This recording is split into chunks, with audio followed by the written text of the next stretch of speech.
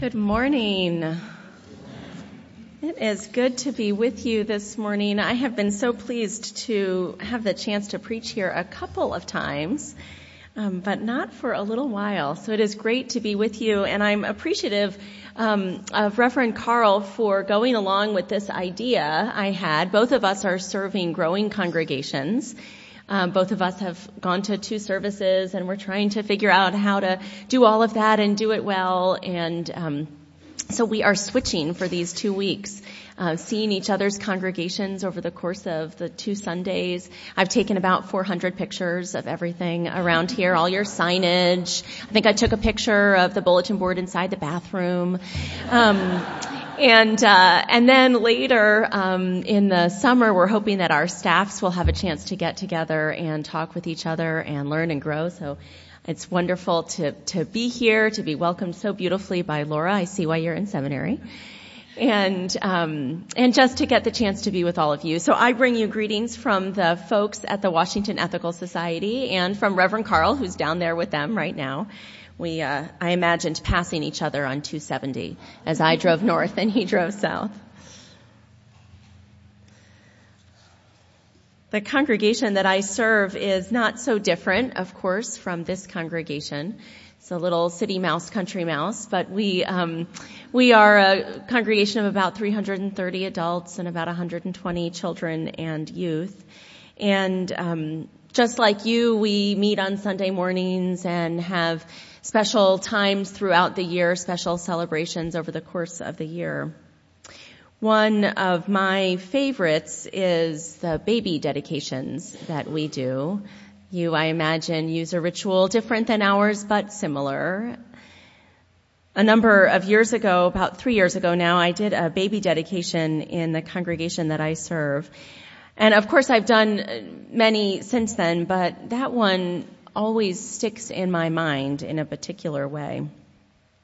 I had to prepare for it for an unusually long time to kind of psych myself up for weeks in advance, not because I wanted to find the right words. We have the ritual pretty well down pat, but because I needed to practice how not to cry.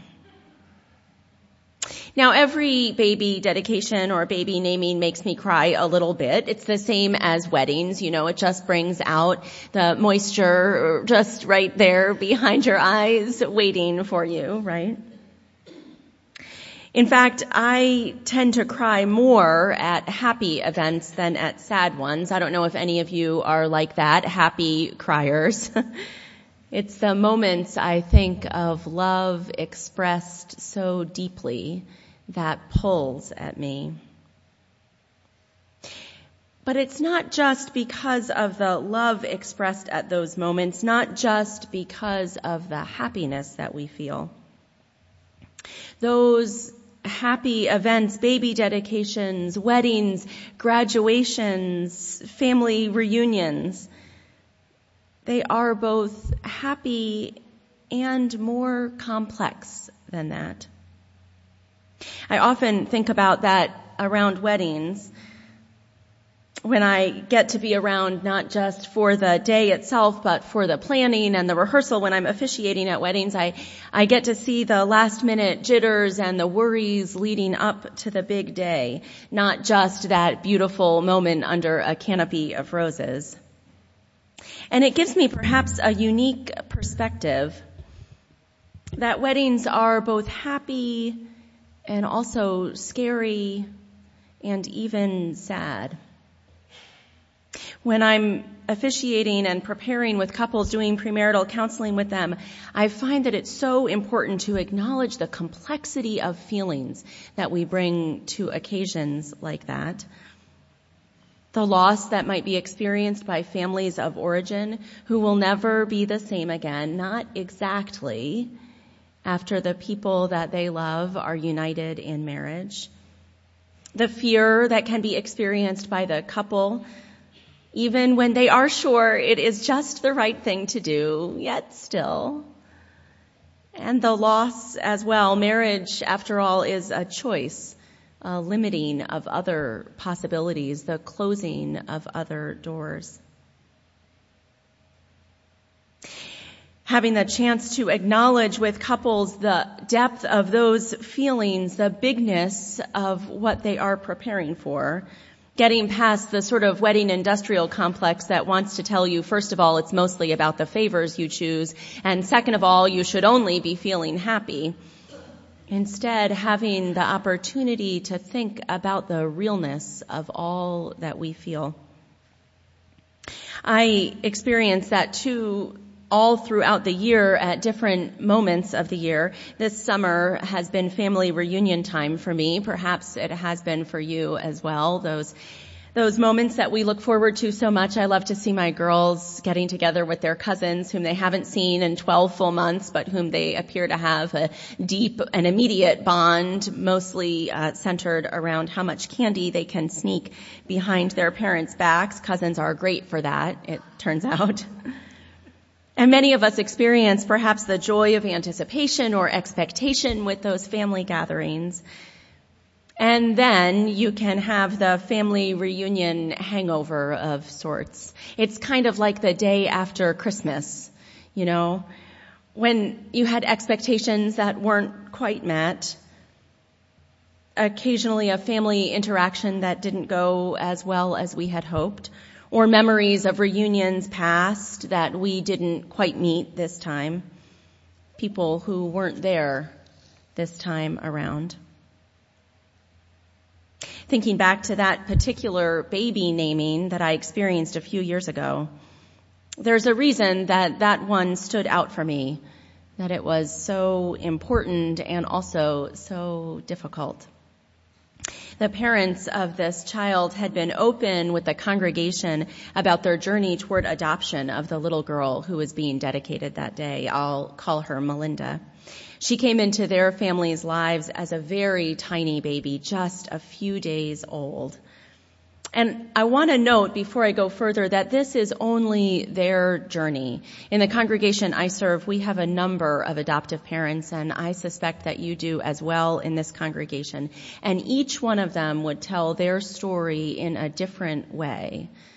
So if adoption is part of your life or your friends' lives, I hope you will hear this as it is, as their story. Well, they brought this baby came into their lives as a little tiny 3-day-old and came to the congregation not long after. And one way to read the story of Melinda's life and her readiness for this baby dedication when she was 2 after the adoption had gone through, one way to read that story is of pure triumph and joy. They passed through many hoops and tests. They convinced courts. And finally, after a couple of years, Melinda was legally adopted by this family who had loved her from the very start of her life. But that's not the only way to read the story. There's another way, a way that this family asked me to honor in the baby dedication, which tells a story of loss, too. Because along with the joy of this new family that was being created, that really had been creating itself for some time and was being legalized and formalized at this baby dedication, welcomed formally into the family of the congregation. Along with that great joy was the sadness, the tragedy of a family that could not be. The parents in this case asked that in our desire to celebrate this new family, that we make sure not to forget about the family that wasn't, a family that perhaps some longed for. In this case, that experience was felt most acutely by the adoptive parents on the day that they headed to court for the termination of parental rights. The mother in this case is an avid Facebook user. We joke that if we haven't seen a post in the last 30 minutes, we should text to make sure everything is okay with her. Maybe she's gotten horribly lost or, And so she posted on Facebook, of course, that she was heading off to the court for this particular moment, the termination of parental rights, the moment that would make it possible for this child to become legally hers. I remember so distinctly in that post that she asked her friends to remember that this wasn't a hooray kind of day, but instead a day that called for compassion and care for all the people involved. It was a moment, she said, of loss, even though it was also one of the key moments in the adoptive parents' journey toward bringing Melinda legally into their family, something that gave them great joy. For me, the gift that this mother gave to the congregation was an awareness of the way that joy and loss are so often intertwined in our lives. You hear it, I think, during joys and sorrows in a congregation like yours that holds that ritual. People who come up and speak, just as we heard this morning, about the joy of a child going on a new adventure and the sorrow that the adventure's in American Samoa. The joy of newness, the sorrow of loss. Our whole lives intertwine those joys and sorrows with each other. What then do we offer in our tradition, in progressive tradition, in Unitarian Universalism, or in ethical culture, the humanist tradition that I serve in D.C.? What do we offer for these moments in our lives that are so full of everything? There's sometimes an accusation that those of us in progressive religion don't have much to say during a crisis. We can't offer answers that everything works out for a reason. But I would counter that, in fact, we offer some of the deepest presence during those moments. Our memorial services, ethical culture and Unitarian Universalist alike, are the best, I think. Our weddings are the best, and frankly, our baby dedications are the best too. I just have a lot of progressive religion pride. They are the best because they acknowledge the fullness of human experience without trying to pretend that everything is okay or that everything is always joyful. They give us an opportunity to sit with the fullness of who we are and what we feel as humans. Bill Murray, the great Unitarian Universalist humanist theologian who died just a couple of weeks ago, wrote about this in his seminal book of Faith for All Seasons. This is a book about humanism, Unitarian Universalist humanism in particular, and what it offers from a pastoral sense, what it offers to us when we go through moments of crisis or moments of beauty in our lives, moments that call for deep emotions. Murray wrote that it is our connection to each other that saves us in moments of great loss, that connection offers an affirmation that life is worth living. I think even deeper than that is our acknowledgement of the complexity of life.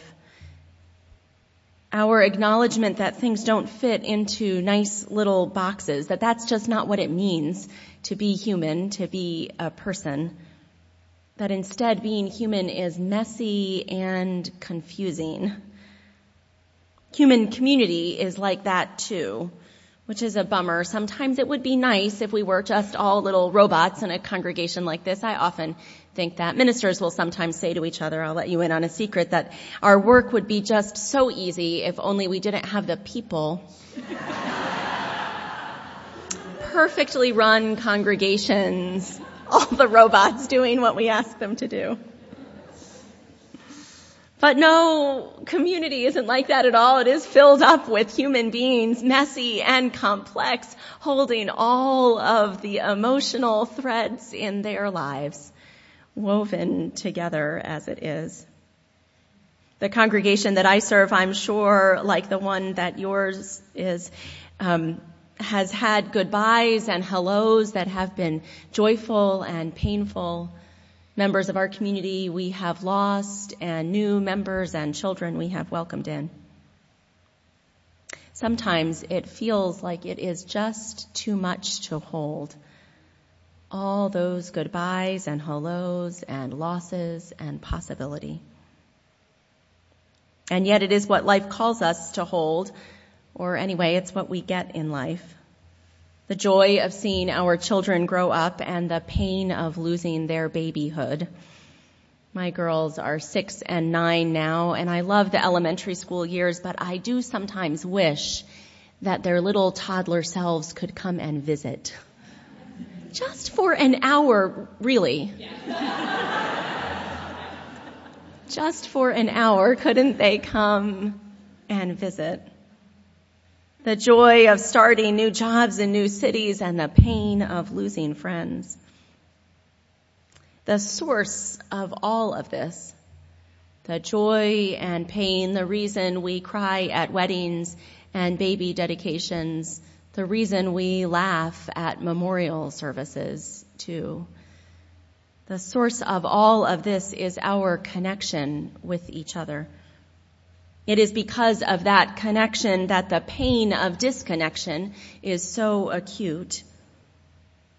And because of our deep sense of that connection, we are aware of the way that sometimes our own joy is another's pain, just as it was for that adoptive family that day.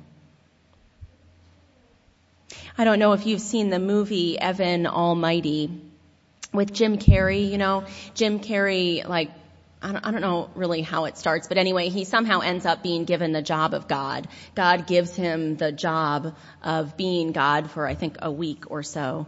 And presumably it starts out because he says something, you know, ridiculous, like, "Oh, that would be so easy to do. I could be God, no problem." So there he is. He's doing God's job, and he gets all of these prayers sent to his email inbox, which is actually a convenient way, I guess, to manage it. And then finds that his inbox is too full. Do you remember this part of the movie if you've seen it? His inbox is too full. There's, 400 million unanswered prayers. And so he says, well, this is, I know how to fix this. I'm just going to say yes to all of them. And so he selects all, and then hits not send, but yes, grant, and grants everybody's prayers all around the world. And then you get to the next scene where he finds that there are, 400,000 lottery winners, each of which were able to win half of a cent or something, The problem is that people's prayers, people's wishes conflict with each other sometimes. Our connection to each other, our interconnection in life, and the ways that our hopes and desires overlap and conflict can lead to an intensely painful experience, especially as we know more about the way our world is truly interconnected, the way global economies affect people we will never meet. The connection that causes that pain, though, is also our salvation.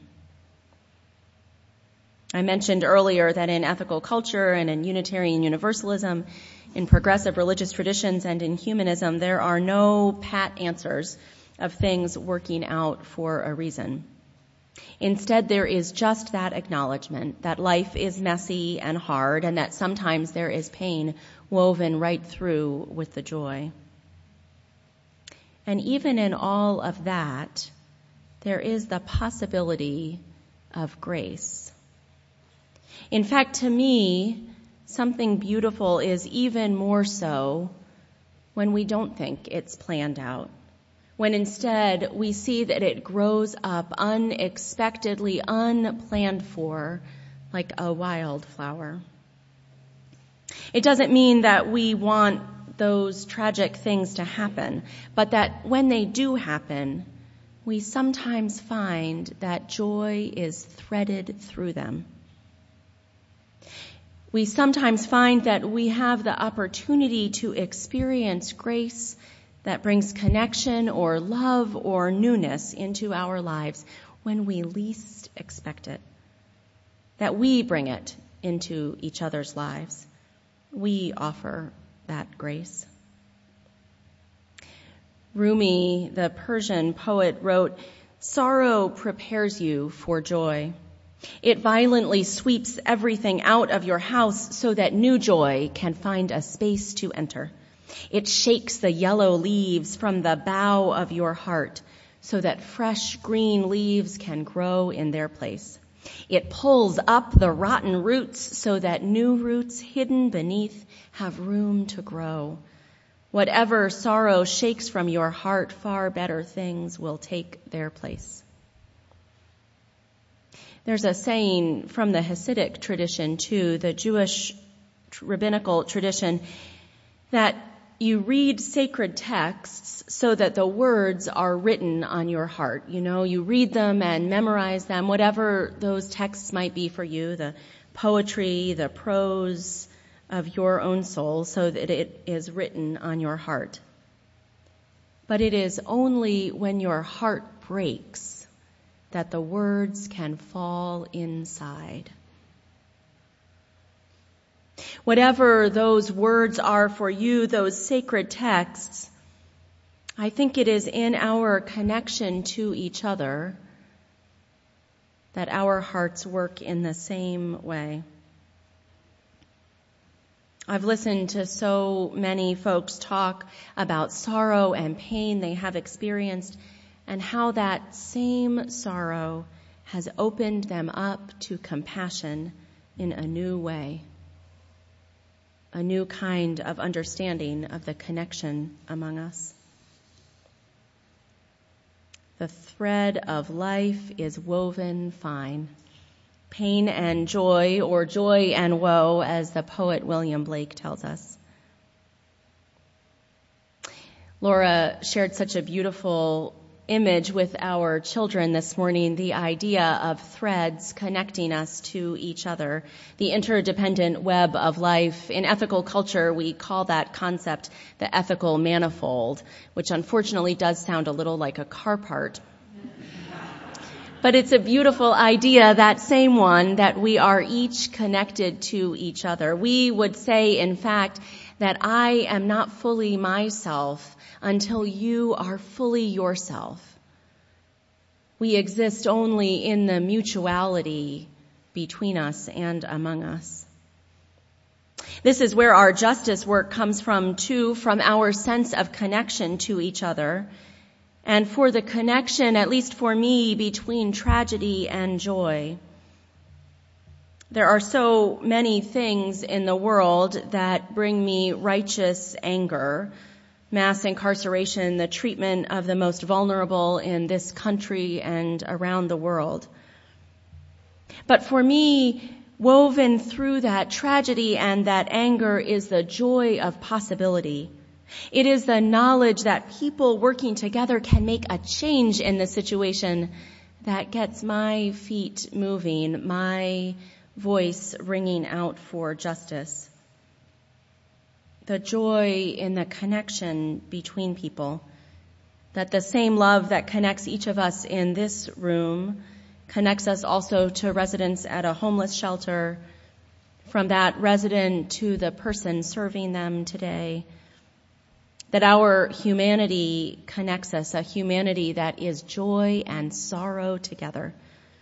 The same one that makes us cry at weddings and baby dedications. That sees that life is wonderful and terrible and rich. That connection is both our joy and our sorrow. That which makes us fully human. I close with a poem by Khalil Gibran called On Joy and Sorrow.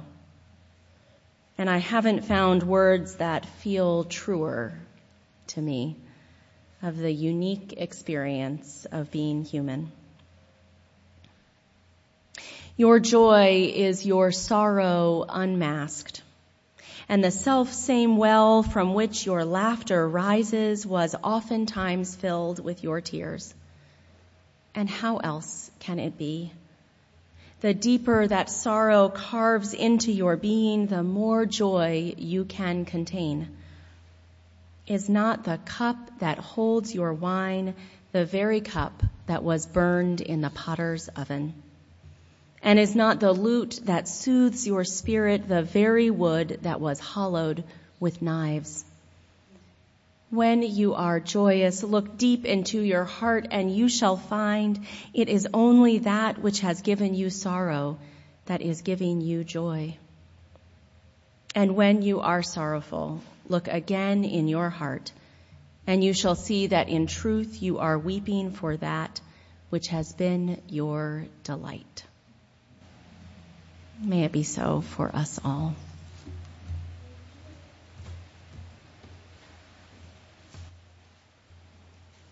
For our chalice extinguishing, please hear these words from Wayne B. Arneson. Take courage, friends. The way is often hard, the path is never clear, and the stakes are very high. Take courage, for deep down there is another truth. You are not alone.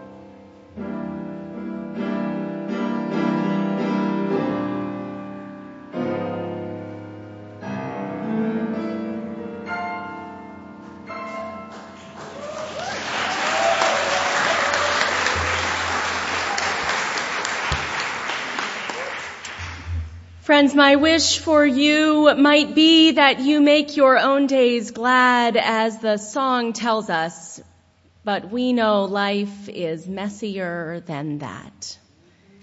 And so I wish for you threads of joy and woe woven together in grace and beauty. May it be so.